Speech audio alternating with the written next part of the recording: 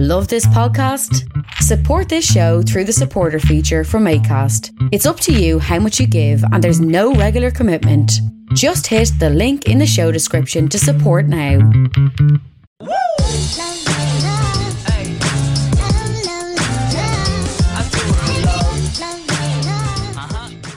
You're very welcome to another episode of the Scaling Your Business podcast. This week, we're back again with Kel for another episode all around money. This specific episode focuses on cryptocurrency. What is it? Why might you invest? And all those good things. But Kel, you're very welcome back for another episode. I thought we'd focus on giving a recap of the first episode. So anyone who hasn't listened to the first episode, pause now and go listen to it. But we'll give a quick recap of what is money. Last week we spoke about the significance of Yap Island, stones to then fiat currency to trust. So can you give the listeners an idea of what is money? Yeah, it's good to be back, Green. I suppose a potted history of money. And I think it is really important to have a little bit of background on that before you even start looking into crypto, because crypto came out to solve a problem with money. So with money, most of us would be aware of at the very beginning of time, before we had paper, before we had digital, all of that, there was a bartering system. And that worked really well if you had chickens and you wanted cows and you could make a deal with the cow farmer and the cow wanted chickens, and all that worked out really well. But what would happen then if you wanted something but they didn't want chickens, if you're a chicken farmer. And so you needed something that could store value that everybody agreed on that would be worth X amount. And they're all happy to use that in lieu of just straight bartering. And it just gave a common thing they could focus on. So actually, where you mentioned Yap Island, that was one of the first times we had the origin of currency. And they used these rice stones, these big, huge calcite stones that got bigger over time. They started off kind of as pebbles to exchange value, and because they loved these stones. And it was what everybody in the island believed was the most precious thing that they had. And they said, okay, well, this stone, well, that's worth a cow, and this is this. But what would happen is then, as bigger things they would need, like if their crops failed, or if you wanted a dowry or a house, you needed bigger stones. And these stones got to a point where they were like the size of 2 cars, and it wasn't easy to transport. So over time, just to give the shorter version, money came in, and we started dealing with, the rest of us started dealing with gold, and then money came in, and there was the gold standard, and then the gold standard was broken in 1971, which meant that currencies were free floating against each other. Because before that, you could go into a bank and say, hey, look, I got my note here and I want to swap it for that exact amount of money, and the bank could go, cool, sure. That's pretty cool. It was so cool. But by breaking from that meant that the banks didn't have to hold as much gold for a start, but it also gave governments the flexibility to print money, to make inflation go up or down or change it. And we trust to this day that our centralized governments, and this trust it has been well earned, and it in general has worked really, really well, but the centralized government will manage the money for us, and we the people trust that will happen. But unfortunately, sometimes this trust gets broken, and it's been broken in the last decade. I know we spoke about Zimbabwe the last time, and India, and there's Venezuela, I forgot to mention as well, like they're going through massive hyperinflation. And even with our own changing over from the punt to the euro, the punt is not currency anymore. So you can't use it as a currency because somebody made a decision that what is written on the coin is not worth what's written on the coin anymore, or it's not going to be used as a currency. But the thing with money, and this is where the crypto kind of comes into it, is that any transaction with money now, be it digital or paper, generally it has to go through a centralized system, because the money is printed in a central mint and it's sent out to you, or it's done digitally via your PayPal, your current account, or your online banking, and all of those things. But you need that third party, you need that centralized government, and you need to fully and implicitly trust that government for this to work. And because it's not always the case, and also because privacy becomes an issue, because with money, if you're going through a centralized third party who has full autonomy over what happens to this money, you lose your privacy. So every transaction that you make, it's seen there, it's stored, it's transacted, and they know that I, Kel, have given you, Rian, this amount of money for whatever it is. And it's kept on a ledger, isn't it? Yes, in a bank, it's kept on a ledger. And actually, you'll see a lot of similarities in a minute. But that's the background to money. So what happened in the 1980s, these cyberpunks came along and they said, hey, well, we would like more privacy with our money. And we don't necessarily believe that you need the central government having all this power over this money that you work so hard to earn. And they can print it and devalue it down to nothing. They can say this is worth 1,000 rupees now and it's worth nothing the next day. There was a lot of power in that, and that didn't go down with everybody. So these cyberpunks started talking about, well, what about a peer-to-peer currency? And that's what they started chattering in the 80s. And that was the very, very starting of even the concept of a cryptocurrency. And it was even back as far as then that happened. So don't want to give away my age, but this was happening before I was born, is what you're saying. Yeah, during my childhood. So cryptocurrency is the focus of today's episode. I think you've done a great roundup of what money is, the concept of money. Anyone who wants a greater understanding, recommendation would be to buy Kel's book. Kel, you're an author of a book. As usual, we'll leave a link below to it. And that's where I learned all about the story of Yap Island. There's a great story about a rock at the bottom of an ocean that still is traded to today. But to learn more about that, go buy Kel's book. You can buy it from, I bought it from bookmark.ie, which is an Irish bookstore. I'm sure it's available on Amazon, Easons, and all those other places as well, Kel. Yeah, it is. Wherever books are sold, you can get it. Excellent. So cryptocurrency, what is it? That is the ultimate question, isn't it? I personally, I'm going to start off by giving the caveat. I'm not an expert. I am just somebody who's fascinated by what it is and what it represents and what it actually is versus what it's used for in mainstream are actually two very different things. And I suppose what I'll do is I'll continue on from where I was kind of mentioning a minute ago with regards to these cyberpunks who are trying to do something different, that they were talking about what if we had this decentralized currency where we could just, instead of going through a bank or through a brick and mortar or through whatever, it's straight from you to I. So you cut out fees, you cut out the regulation, and it keeps the power between the people as opposed to a government. And this is where it all started. And there were a few iterations of Bitcoin before Bitcoin even came out. There was Digicoin, and that was, if I remember, David Chaum, but that went bankrupt in 1998. There's the whole background with that. And there's a few people tried a few different things, but nothing really was secure enough, thorough enough, well thought through enough until the paper from Satoshi Nakamoto was circulated around the cryptography kind of their own little groups, excuse me, in 2008, yes. And this 9-page manifesto, for want of a better phrase, detailed this currency. And Bitcoin is a currency. Now, Bitcoin, I suppose I must say, needs to be differentiated from blockchain. So, but this is also one of the first places where blockchain was mentioned, and I'll go into that in a minute. And the reason it's important to understand blockchain before you even go into Bitcoin is that blockchain is to Bitcoin what the World Wide Web is to the internet. The internet is simply an application that sits on top of the World Wide Web. So blockchain is the equivalent of the World Wide Web, and Bitcoin is simply an application that sits on top of it. And so it's actually, if I pause you there for a moment. Yeah, go on. For this episode, I think my role is going to be that kid in the class that puts his hand up every 4 seconds going, can you explain what that means, please? If I got this correct, you're saying that the kind of concept was around late 80s, late 90s, but if I'm understanding it, did we need technology to be where it is today so that something like this could happen? Like if that white paper was created hypothetically in 1990, but the technology wasn't there to support it, would we be in the place we are now? Like, or is it only happening because of, you know, the 2008, 2009 years and the advancements in technologies over those 2 decades? That is a brilliant question. And I don't know enough about computer science to give you a straight answer on that. However, the blockchain itself is written in C++. Now, C++ Okay. is one of the longer running languages. It's quite a robust one, and I won't go too deep into it because it's not everybody's cup of tea.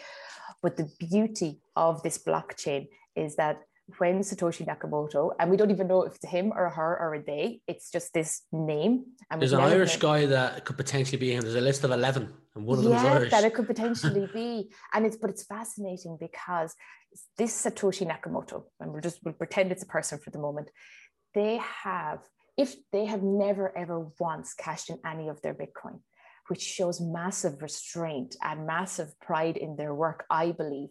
Because if they were to cash in their Bitcoin now, they would be the richest person in the world. Whoa, how many Bitcoin do they have? I actually can't remember. It's a lot. A couple of billion. Yes. I actually can't remember off the top of my head. But if they were to cash in their Bitcoin, so this is all on the blockchain. So how the blockchain works, right? It's written in C++, and the software actually is open source, so anybody can download the mining software from the internet and put it on their own computer and start mining. Now, there's reasons why you wouldn't necessarily do that now, but you can. But the beauty of it is the integrity in the code, the security in the code, the openness and transparency of that code that anybody can look at, but yet it still can't be broken. And this is why it was such a brilliant currency for the people, because everything about it was transparent. And how it actually worked, how it works is, if you were to do a transaction in a bank, everything, it goes on a ledger, right? Be it a digital ledger, and it used to be paper ledgers, and all transactions are there. So the bank would look and it would say, okay, well, Kel wants to buy this thing. Does she have the €100 or whatever in her current account? Yep, she does. She can go ahead and buy that. With Bitcoin, it's peer-to-peer, and they have ledgers. So Bitcoin, this blockchain actually has these ledgers built into it. And every 10, 15 minutes, a ledger is made. And in that ledger, all the transactions for Bitcoin go into it. But the thing is, it's not centralized like a bank would be. You have these nodes, and you could have potentially tens of thousands, if not hundreds of thousands of nodes across the world at any place. It could be on somebody's home computer, or it could be one of the big, huge super stations where they mine Bitcoin. And if all these nodes don't agree that everything is absolutely correct, then it's kicked out. It doesn't happen. And once all these transactions come in, and there's a huge, big computational, massive, powerful set of computer problems that need to be worked out. Once they're worked out and everything in the ledger is correct and agreed by all these other nodes, that's when this hash is made and closed in. And a new ledger, so the ledger is within the hash, and a new ledger is opened up every 10 to 15 minutes. And each hash is attached to the next. And I kind of think of it like a train where carriages are stuck together. And every 10, 15 minutes, a new carriage is put on. And once this hash is completed, nobody can go in and change that. It is stuck. You cannot go back and rewrite history. If somebody tries to hack into it and go back to an earlier one, they'll be kicked out, because you have to get such a volume of nodes to agree at the same time. And if there isn't full consensus, it doesn't happen. So nice. That's what makes it so secure. It's massively secure. And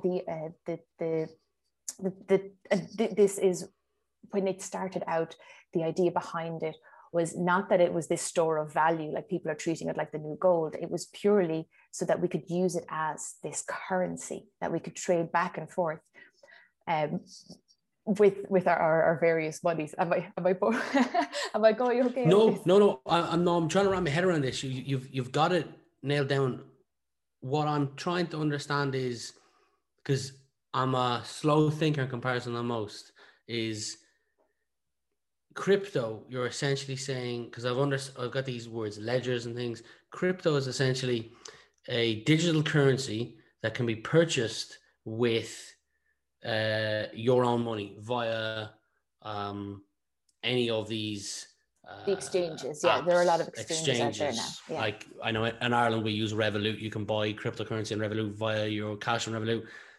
I think there's eToro, there's Robinhood, there's a couple of others that you can buy these cryptocurrencies on. And then if we've got understanding the core elements so far, there's crypto, and then that basically, if people think of like a digital token, like an arcade token, essentially. So they're giving their money, and in return they're going to be given a branded arcade token.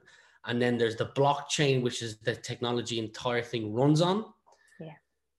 And you've got a traditional bank, which is centralized because it has some form of control. There's like the middle person, which in most cases is like the government or the people who print the money. And if I was to pay you, the bank take note of that on a ledger, which, if I understood this, is, for simplistic terms, it's basically like a piece of paper. Rian's paid Kel €100. And then if Kel pays someone else, it's put on, and then they can only do so many transactions on a piece of paper that then a new piece of paper is created, which is a different. If you go to Bitcoin, it's also noted Rian paid Kel 2 Bitcoin, Kel paid Paul 2 Bitcoin, and they can only fill up so many transactions on a block that when it's full. And I was doing research before we joined it. There's approximately 2,700 transactions take place in each block. Yeah. They create a new block. And if I understood, you've used the word hash, not a drug. Hash is the code that links one block to another block to another block, because they can only have so many limited transactions on each block. And hash is like a code that talks to the previous block that says, this is what was on the previous piece of paper, and then this is what was on the previous piece of paper. And you were saying it's so secure that if someone attempted to come in, let's say we've got 10 pieces of paper lined up, if someone attempted to come in and rob paper number 3, they couldn't do that because they all have to agree what's going on. If they don't all agree, like if one flag something's going off, they're going to be stopped from pulling or robbing that piece of paper, or essentially in digital way, they're going to be stopped from taking that, hacking that blockchain or that ledger, if I understood correctly. So when you see me looking kind of confused or dazed, I'm just trying to process the whole thing. Yeah, look, it took me a while to get my head around, because it is a new technology and it's a new way of thinking about money. And the thing is, like you said, if somebody did come in and try, for example, rob Ledger 3, that would actually negate all the subsequent blocks in that blockchain. Okay. So it can't actually be done. It wouldn't just be, oh, that block's gone missing, where's it gone? It would, if everything is green and good, it just turns everything red straight off. So let me ask you this then. If we had, and just for me, we had pieces of paper as ledgers or blocks, can someone see that Rian owes, like, is the because if you go into a bank, maybe it might say Rian paid Kel paid Paul. On a blockchain, does it say Rian paid Kel? From my understanding, there's some code attached to your name, so your name is never seen. Yes, and this is where the privacy side comes in, which was one of the big things with Bitcoin as well, and cryptocurrencies in general. It was to get privacy back and get autonomy back in between people. So when you buy Bitcoin, for example, there are 2 keys. There is the public key and the private key. And the public key allows you and I to look at the blockchain and look at Bitcoin and go, there's that transaction there now that is proof to the world that I gave you 2 Bitcoin. Yeah. Now, people don't know it's you and I. Just see a lot of digits. Correct. Now, you who received that 2 Bitcoin off me, and me who sent that Bitcoin to you, I have a private key, you'll have a private key. And it is only through that private key can you access your money. And your name will never be attached to it. It doesn't have to be. But if the world can see the one key, and you have access to your actual money with the other key. And those 2 keys talk to one another to protect your identity. Correct. Yeah. Gotcha. To the best of my language skills to describe this, because I'm not an expert. I just find it fascinating. I've read a lot about it and investigated a lot into it. So there could be somebody out there who is very, very much an expert in Bitcoin who could get the nuances a bit better. But that's pretty much what you're looking at. And this can be a frustration to kind of governments or any of the regulators, because they can't see that I've transferred the equivalent of money to you, because if they can't see that, then they can't tax it or charge it or follow it or anything like that. And that is a frustration. But what it does then, it allows basically the full value of me sending 2 Bitcoin to you to arrive to you at that full value without charges and all that sort of thing. And if you don't know who has what money, then you can't follow it or inflate it or deflate it or print more of it. Yeah, exactly. So you've mentioned a potential frustration on behalf of the government. there's probably some other concerns or frustrations around there with focusing on crypto, or you could even focus on Bitcoin as an example that people might be familiar with. I'd probably best actually stating that Bitcoin is one of several thousand cryptos. When I did a Google search yesterday, there's over 4,000 different cryptos. Might be familiar with some. I know there's Ethereum, there's Litecoin. I'm sure you're familiar with a couple of other ones that are out there, but there's over 4,000. But the most popular one is either Ethereum or Bitcoin. Yeah. And then actually there's a difference between Bitcoin and all the others. Okay. So Bitcoin is a currency in itself. The others are altcoins. Alternative coins, I think, is the abbreviation for it. And there's a key difference in how it's mined and how you get them. And this is one of the concerns around crypto and specifically Bitcoin. So when you're mining, or when anybody is mining Bitcoin, there's a lot of computing power, and the stakes get higher and higher with the more Bitcoin that's out there and the more Bitcoin that's mined, because there's only 21 million Bitcoin in total, and there's only about 2 million left to be mined. But you'll see the cost going up, because actually the cost of mining, the computing power and the server size and complexity that you need to do it at this stage is really, really high. And that's heavy on the environment, to the point where there are many of the bigger mining companies have located up to huge big rivers and dams in the middle of cold areas of the planet to keep the heat down, because these servers generate a lot of heat, but also to use the hydropower, because they would just drain grids way too fast. But for the Bitcoin particularly, it is very high energy intensive, and all this computing power for nothing more than a digital coin. And that can cause concern. And for sure. But to mine that, it's called proof of work. And that's really energy intensive. But with the altcoins, and I believe it's pretty much all the rest of them, you need proof of participation, which is different, and it's not as intensive from a computer perspective. So they're actually easier and cheaper and simpler to mine than Bitcoin is. They are different. So just going back to the internet sitting on the World Wide Web, and the World Wide Web can hold so many different things. We assume they're the same thing, but they're not. So these altcoins are sitting on the blockchains, the equivalent of the World Wide Web, but they work slightly differently.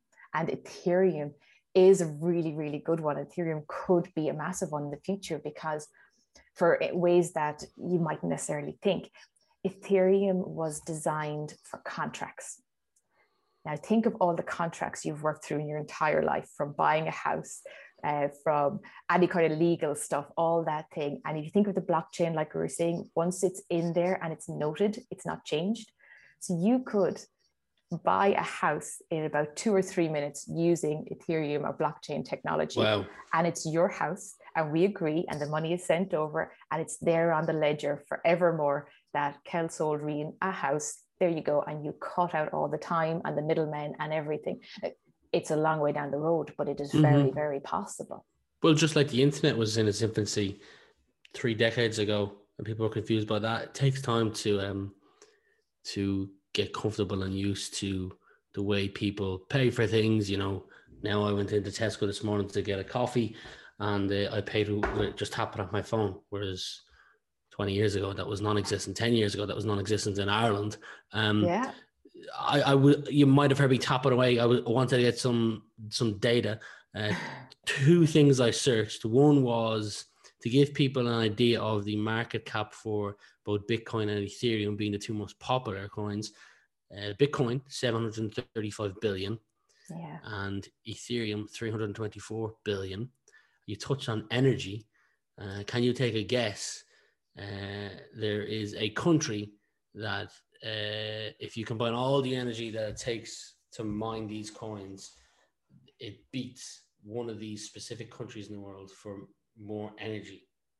And it is Argentina. It's not a small country, Argentina. That's a big country. Yeah.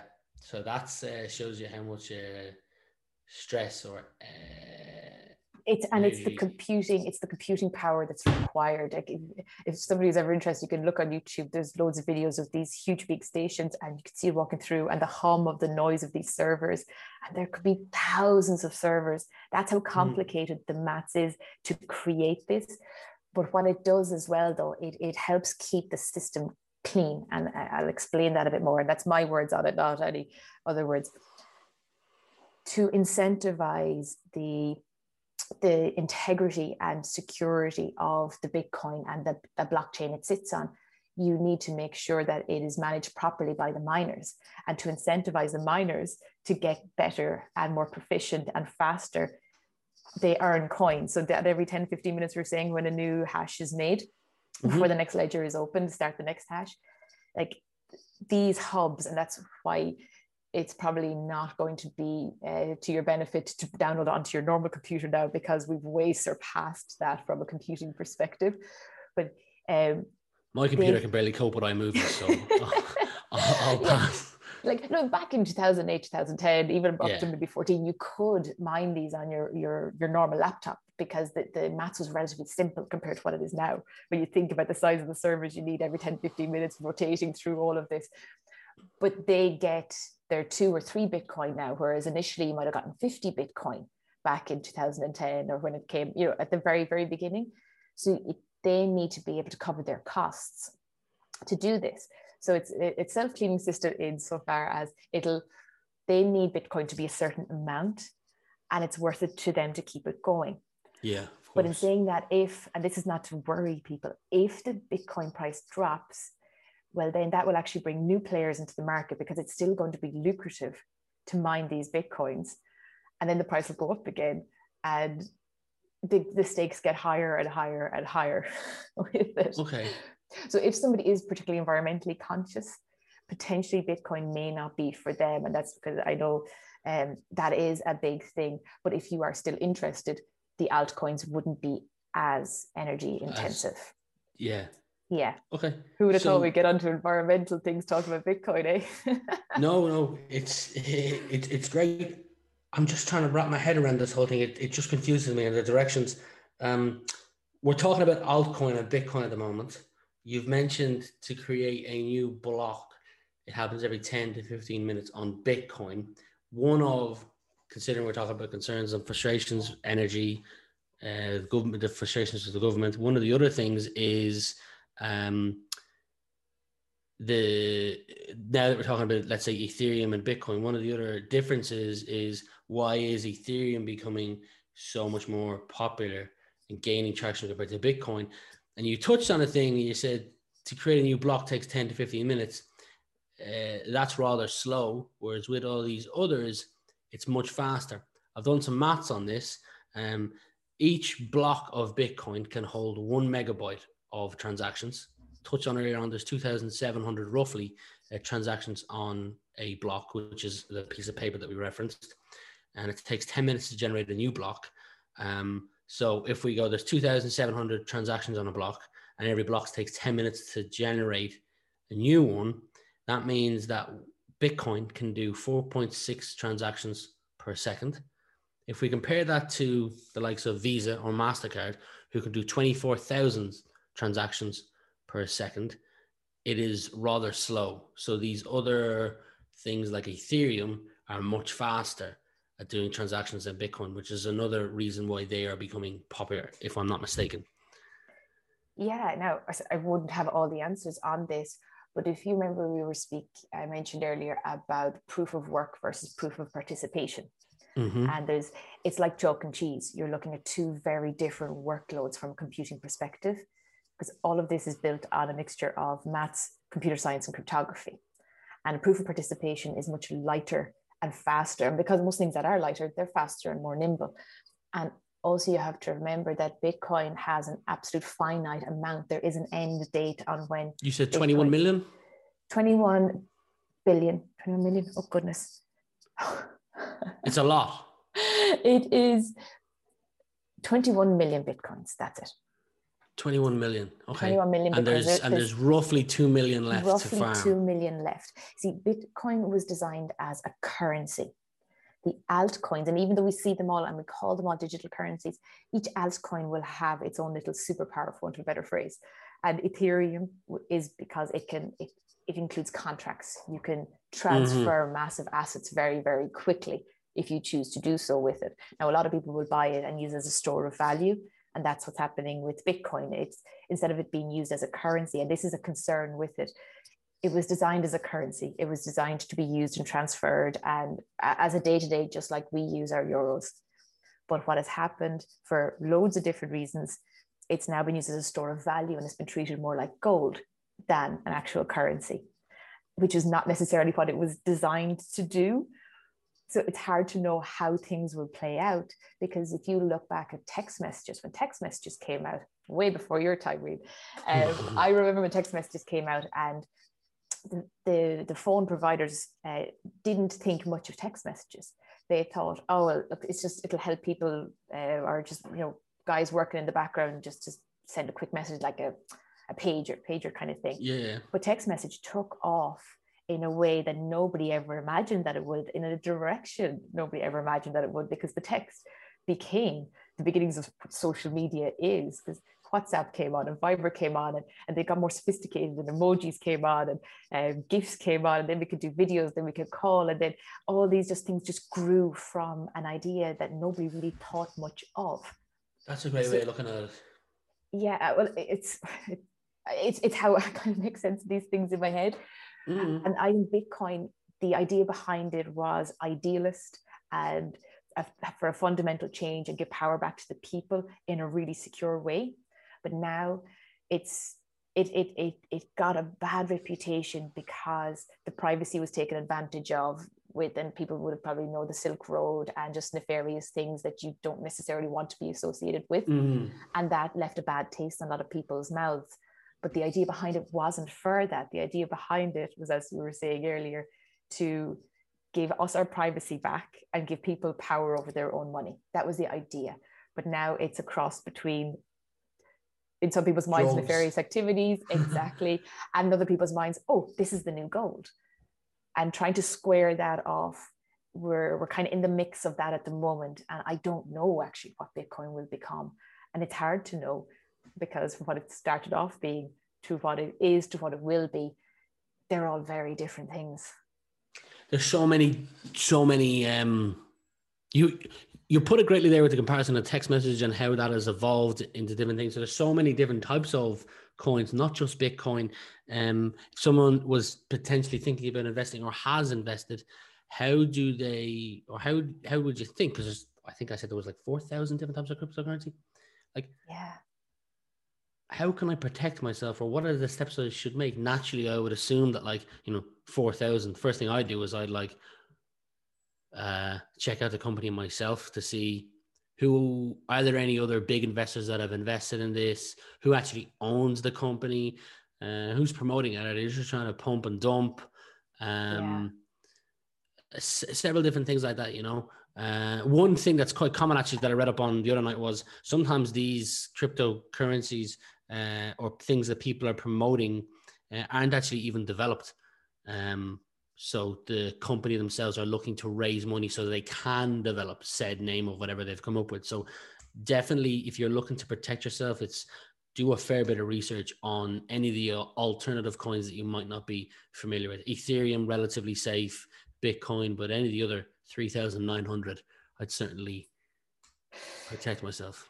Yeah, it is hard to know, right? And hindsight gives 20/20 vision. Like, so many people are saying, oh, why didn't I mind my couple of Bitcoin, or why didn't I invest when it was 39 cents or whatever? You could not have predicted how this would have gone, right? For all the reasons we just explained. And a huge amount of altcoins have jumped on the bandwagon. Some have massive integrity. Some are, like you mentioned, pump and dump, and differentiating between them can be very, very difficult. But the way I would kind of view things is, like, if you were investing in a good company, you will look at the background, exactly like you're saying, Rian. You will say, if it is legitimate, it's going to be there for the long term. So if you do miss it when it's below €100 and it goes up to 1,000, whatever the altcoin is, you're still going to be good at 1,000 if it is what it says it is, and it is as sturdy and as secure and structured as what it said it is. And getting rich quick is more gambling than anything. And I would caution anybody who is looking to get rich quick, either massively do your research or potentially sit back and see as things unfold. Or if you really want to dip your toe, use your sandbox money. that couple of percent of your portfolio that you want to just take a punt on, that little kind of little elf inside you that just needs to just have that risk. Yeah. But keep it to that. Do not put your life savings in it. Do not do anything like that. It's sandbox money, in my opinion, at the moment, until it has proven itself more. I 100% agree with you. I feel like there's probably cases out there of people who have put their life savings in this and are now probably crying. But definitely put money that you're willing to say, I'm okay if I never see this again type of money, you know? So whether that's, you can afford to put €100 in every month and you want to deposit it monthly to go in as it grows and dips and grows and dips. But just be aware that you may never see that €100 again. On the flip side, because it's so volatile, that €100 may turn into 10 grand. Who knows? But just be aware that you might not see it again. And this is the thing. I was looking at some of the longer term graphs with Bitcoin. And with a lot of these new technologies, when they come out first, there's a massive amount of volatility. The early adopters take a huge risk on anything that comes out really, really early. But now that was 2008 when it came out, the white paper, and the first Bitcoin was mined shortly after that. So we're into 2021 now. So it's just over 10 years old. Like, it's still relatively new, but the volatility of Bitcoin has dropped a huge amount in that space of time. Now, I know it's gone up to very high amounts of money, but if somebody, and I'm not encouraging people to buy it by any manner of means, because for me personally, it is very much a punt at the moment. But at the same time, the volatility is lowering in it. Yeah. I've got an interesting, funny story that you might enjoy. I have a friend called Gareth Flower. He owns a company called Park Office. He's actually over in New York at the moment. He used to own Crust Bakery in Dublin, so they used to supply a lot of like the croissants and donuts and whatnot to Tesco, and they had their own bakery, and they were the first people to like create the concept of a cronut, like a croissant and donut. Yes. They did this so they could get some press. So they can raise awareness of Crust Bakery, KRUST, if anyone wants to check it out. Gareth is not involved in it anymore, but one of the other things he did to create some kind of press was to accept Bitcoin as a form of payment. So here's the funny part, right? So I don't know what summer it was. He accepted, and he's a listener to this show, so I hope you don't mind me telling this story, Gareth. But I know he's done a YouTube video on it as well, so I'm sure he's fine with it. He accepted Bitcoin as a form of payment when, I don't know what year it was, let's say 2012, 2013, when there was a bit of hype around it originally, and then it kind of died that period. And he got something like €5,000 or €6,000 over like a 6-month period and you can watch the video for the true facts of accepting Bitcoin.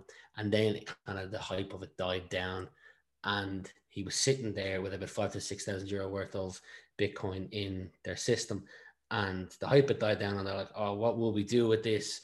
So him and his friends decided for the summer to use it to buy beer and pizza, to spend the summer just traveling, buying beer and pizza. And then I was chatting to him like a couple of months ago about this, and he said that if he had kept that, the current value wouldn't be 5,000, it would be €965,000.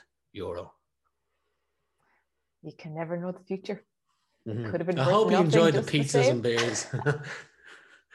Actually, when you mentioned pizza there, it was there's a day, and it's called Bitcoin Pizza Day, and it was the 22nd of May 2010, and it was the first time that Bitcoin was ever used for a transaction for goods. And it was a guy who had mined Bitcoins, and I can't remember exactly how much he paid for these pizzas, but he bought his pizzas in Bitcoin.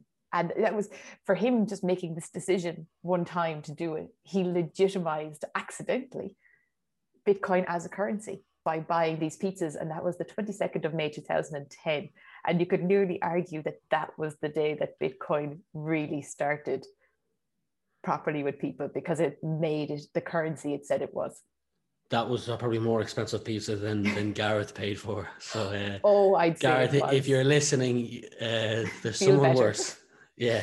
Yeah, I think it worked out that something like it set the price, and I could be corrected on this, something like 39 cents as an American cent per Bitcoin. Okay. So that's what at the time, yeah. At the time, imagine that now, huh? Very expensive pizzas. Yeah, for sure. A couple of people might be wondering about potentially investing in crypto. I did some research. 4 things I've got down here. First is low transaction fees, but that's not the case in all cases. This is what I'm reading a quote out here that I took. For initial transactions, you'll pay about the same amount for both PayPal and Bitcoin.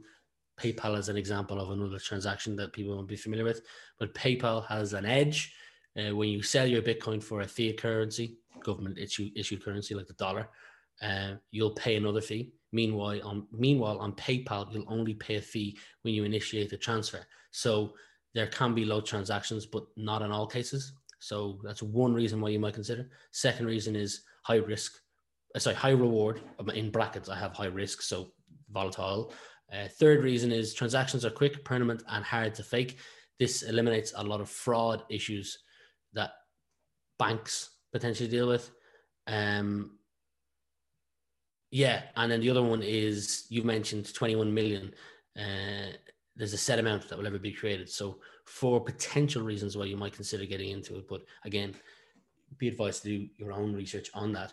I've just done a bit of research, and I'm bringing you what some of the popular answers are on why other people have decided to get involved in it. I know that recently China cracked down on Bitcoin or cryptocurrencies in itself, and I think they made it illegal in Beijing to use cryptocurrency as a form, or maybe just Bitcoin as a form of transactions. Yeah, and on one hand, you'll have funds been set up, hedge funds otherwise, that are all Bitcoin, a blockchain, and on the other hand, you'll have and some banks are starting to make up, and I think Facebook is looking at having its own cryptocurrency and things like that. And on the other hand, then you'll have it'll be CISOs. You'll have, oh no, we're going to outlaw this, we're not going to have it. And then on the other hand, you'll have, oh no, we're embracing it now, and we're actually making our own version of it on the blockchain. So it is so hard to predict this at the moment, because back in 2017, the first time Bitcoin hit a really big high, and in euros, about 15,000 euro per Bitcoin. And then in about 48 hours, it dropped down to 7. And now, holy moly. It went up as far up into the 50s. It was $63,000, so whatever that would be in euros, in the 50s in euro, and now it's dropped back to 31. So you do have to have the stomach. That would give me a heart attack just paying attention to that. We see, and that's why it's not for everybody, and that's why it should only be, if you are doing this, sandbox money. It should only ever be money, like you said, that you are willing to say goodbye to and never, ever, ever have again. And if somebody is considering this as a long-term investment, and it may very well work out to be a fantastic long-term investment, you often will go through an exchange. There are various brokers and things, online brokers. But I would advise that anybody who's doing that and planning on long-term mining of Bitcoin, storing it as value, treating it like gold, like an investment, have your own external wallet. And don't leave it on the exchange. Don't forget about your password either. And this is the thing, when somebody has their wallet, their external wallet with all their seed codes and stuff like that, kind of just keep it in your mind. That wallet doesn't actually hold the Bitcoin. What it holds is that private key, that key we were talking about earlier, that unlocks the door to your Bitcoin. And if you lose that private key, there is no resetting that password. It is gone. It is absolutely gone. Yes. So you need to be very, very careful with how you store and keep that private. Funnily enough, actually, it was the night before last, there was a power cut out in our house, and I forgot the code to my alarm in my apartment.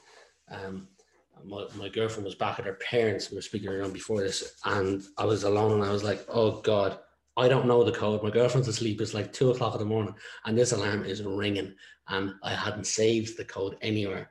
So, and I couldn't wake her up. So I was just sort of sitting there for 25 minutes, waiting for the alarm to turn off itself.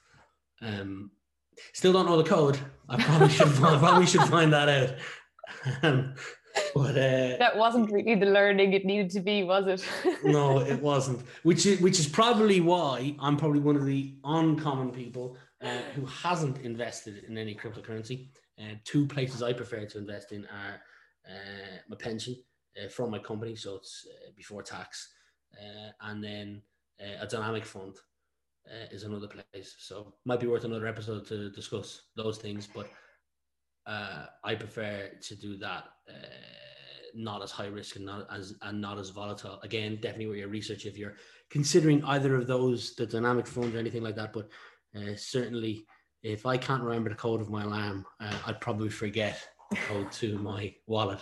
So and there's a lot of Bitcoin locked away that people don't and won't ever have access to again, because the security on this stuff is just that good. It's genius in how it's done. But it's one of those things where you need to take ultimate responsibility if you are going to be investing in Bitcoin, because if you lose it, that's it, it's gone. And there's, I'm sure a lot of people will be aware of the story of the guy in England. And I remember it hit the news when Bitcoin started gaining traction from a monetary perspective. And he had his keys on his old laptop. And I believe it was his wife had dumped that laptop.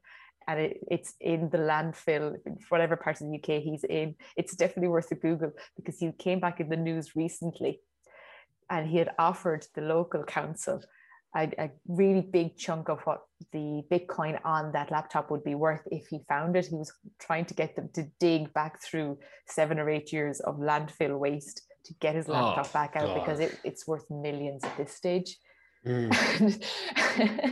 That's...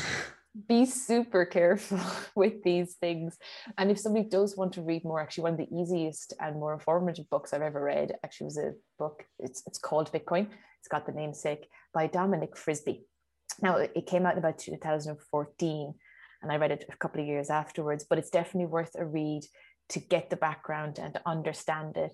And it would be a really good starting point if somebody is interested and wants to learn more and kind of cut through a lot of the heavy jargon and stuff and understand what it is and make a better educated decision of, well, is this for me or not?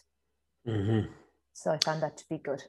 I'll leave a link to that below. Definitely worth being patient and doing your research before you make any sudden jumps into this. I'd like to summarize kind of what we went through today. So you started with a recap of what money was. Anyone wants to kind of get a full understanding of that, leave a link to your book below. But today's kind of episode was focusing on 3 main areas: the what of crypto, the how does it work, and the why might I potentially invest. So in terms of what crypto is, you explained very well that essentially it's just a digital currency. Think of it as you use your own fiat currency, dollar, euro, to pay for a specific, in my example, was an arcade token that you have access to.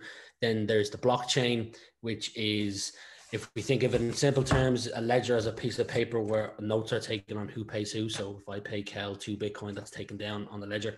Each ledger can hold up to 2,700 transactions, and then another ledger is created. So they're called blocks. And as each block's created, there is a hash. And a hash is a code that links one block back to the previous block. They cannot be hacked, because for each new transaction that's made on the ledger or block, it has to, all the other transactions have to agree that this is a legitimate transaction. So incredibly secure. And that's kind of what blockchain is. Everyone has their own private key and public key. The public key is so that you can go on and look to see what transactions are made. The private key is your own key that you have, and the two of them talk to one another to identify that a certain transaction has taken place. Is my understanding of what crypto is, how it works. Use any of the apps like Coinbase, Revolut if you're in Europe, Robinhood, eToro. There's about 4,000 different cryptocurrencies. I'm sure there's been 1 or 2 more created since we've recorded this. Probably. Some of the concerns about it was particularly energy. You touched about how some of the people who are mining it have moved to a colder climate so that it's not as, what would you say, not as... The servers generate so much heat. And actually to keep their, I don't know if it's necessary to keep their impact down, but rather than having in big cooling units in the buildings, they just moved to a colder place and potentially, hydropower, and they basically rig up their own electric station to their servers And it's a clever way of doing it, because hydropower in itself is renewable, which makes it better, and you're not adding with the natural cold of some of those areas. It is, even with all the computing power, you are kind of keeping the carbon footprint down a little bit. Not ideal in any shape or form, because at the end of the day, computing power is just used to make a Bitcoin. It's not used to cure an illness or anything. But at the same time, it's much more beneficial to do that than hook into a town's grid who is maybe burning oil and coal. Interesting that you say hydropower, because I had one of my previous guests on probably 2 weeks ago was the former CEO of Bord Gáis, John Mullins, now the CEO of Amarenco. He, amongst another couple of people that I've spoken to since having spoken to him, say that if we can nail it, hydrogen cars are the way of the future, not electric cars. It's interesting that you bring up hydro as a point. And then we went on to some of the other things of how you can protect yourself. You mentioned just basically be thorough, do your research and think before you act. And then the why are they so popular? Why might I consider investing? High reward, but high risk, quick transactions, and there's a limited number. So if you can get in. Yeah, anything that's scarce. Like gold is scarce, therefore gold is valuable. Platinum is scarce, platinum is valuable. So Bitcoin is scarce. Some of the other altcoins don't necessarily have that as one of their unique selling points, but Bitcoin definitely does. And that's one of the reasons why it's been stored so much, because there is a finite amount. It was set out from day one. It's a finite amount. And there's a couple of million in some landfill in England. Yeah. So if anybody wants to take a hiking trip with a difference, there you go. Yeah. Well, I've certainly understood it a bit more. And again, episode number 2 with Kel, I've had a great pleasure again with you. Look forward to what future topics we discussed, but I hope people have got a better understanding or head wrapped around of what this cryptocurrency new age thing actually is. Yeah. And hopefully some of the I know we're finishing up now, but one last little point. Far ahead. Chunk of the hype around Bitcoin, because you're trying to balance between the idealists of, this is a currency that we should be using, versus the investors. With a lot of the investing side of things around crypto in general, and this is a caution, I think, for people, is there is this massive fear of missing out, this FOMO going on, whereas if I don't get on the cryptocurrency bandwagon, if you can try and make yourself as immune as possible from that FOMO, because it will only be time that will tell us what currency, if any at all, is going to work out or not. But getting on it with the hope of getting rich may not be the most prudent use of your money. And listen to, that's, how do I say this without sounding ridiculous? There's a few people on social media who are just promoting a coin so that they can make money, like drive up the general interest around a certain coin so that they can cash out and have made a couple of million, and they're not in it for you. So again, do your research and be careful before you jump in. Ask yourself, what do they really know about crypto itself? Correct. And the final kind of thing from me, blockchain is genius. This is my opinion. It is absolute genius. I do think it is the way for the future. I don't know what that will look like yet. And I think if we start understanding it a bit better as a general rule, we can start using it properly, and life could be so much more fluid. And just even like receiving Ethereum for transactions and for sending money back and forth, it's amazing in its security, its privacy, its efficacy, its efficiency. But it just remains to see how we choose to use it. Agreed. It's still in its infancy. It's funny because there's plenty of studies coming out that social media itself is still in its infancy. And that's probably 2 decades old at this stage, and we're still early days yet, not really fully understand how to kind of get a grasp or get a handle of what that mammoth of a thing is. And crypto itself is even younger than that. So maybe our kids will will get their head wrapped around this faster than we will. And treat it more for what it was supposed to be, as opposed to I need to get my crypto now, quick. Everyone else is getting it. Everyone else is going to be rich. Everybody else is not going but to that's be the rich. thing. It can be. I remember when I was a young kid, my first phone, a Siemens phone, and I used to be. My second phone, I can't remember what it was, and I had internet, and I used to just buy these songs on the phone that were costing like €5 a song, and it was taking money out of my dad's bank account, and he was furious. Whereas now, if you own a phone and have Revolut, you don't need to seek permission from anyone. You can just go and buy crypto, and if you're easily influenced by any of these online people, that you can buy it like as fast as I click my fingers. So could potentially be worrying, but do your research. Yeah, I think anything like this, and I know everybody says do your research. It's like you get a new appliance, a new washing machine. People say read the instructions, and nobody ever does. You've been warned now by us. But do try and read widely and get many people's opinions from the best quality place you can. Like for what Rian and I, what we've been talking about, like it's a jumping off point, and it's just to give people a bit more of an insight as to what it is and demystify some of the things around it. But it is a jumping off point for anybody, and we're just two people who are really, really interested in Bitcoin. Absolutely. 100% agree. Best way to put it is there's no silver bullet to financial freedom or building an incredibly successful company takes decades to do. Yeah. You talk to any of those who are successful, a lot of them have to forfeit time elsewhere that they might want to spend, family vacations, other things. There is no silver bullet, no matter what people tell you, no matter what you see online. What people portray online is a completely different scenario sometimes to what their actual real life is like. So, if anyone tells you that it's a quick get rich scheme, that's a sign for a red flag in your head. Yeah. Yes, actually, there was a quote I read recently, and it was, "It took me 8 years to become an overnight success." I couldn't agree more. There's it's phenomenal. I've been lucky to be surrounded by a lot of successful business people, but they'll tell you themselves. Some of them have broken marriages because they focus so heavily on their business. Some of them have missed important occasions in their life because they focus too heavily in the business. I'm not for that, but I can tell you that it wasn't an overnight success with them, and they didn't just click their fingers. What was the equation for success? Luck meets preparation. So if you are in a situation but you're prepared, you can have a greater chance of becoming successful.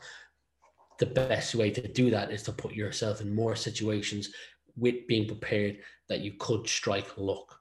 So networking is an incredibly key part of landing it, because the more you network and are prepared and have your 30-second pitch down and your talk nailed and prepared yourself, the higher chance of luck is going to strike if you put yourself in more of those situations.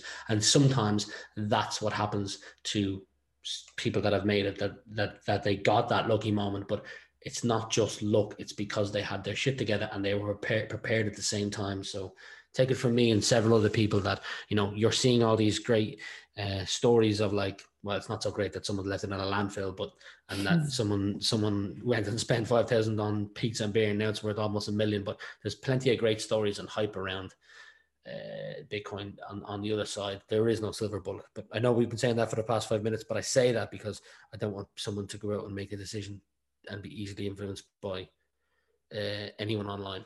Yeah, absolutely. The phrase that is, the more you practice, the luckier you get.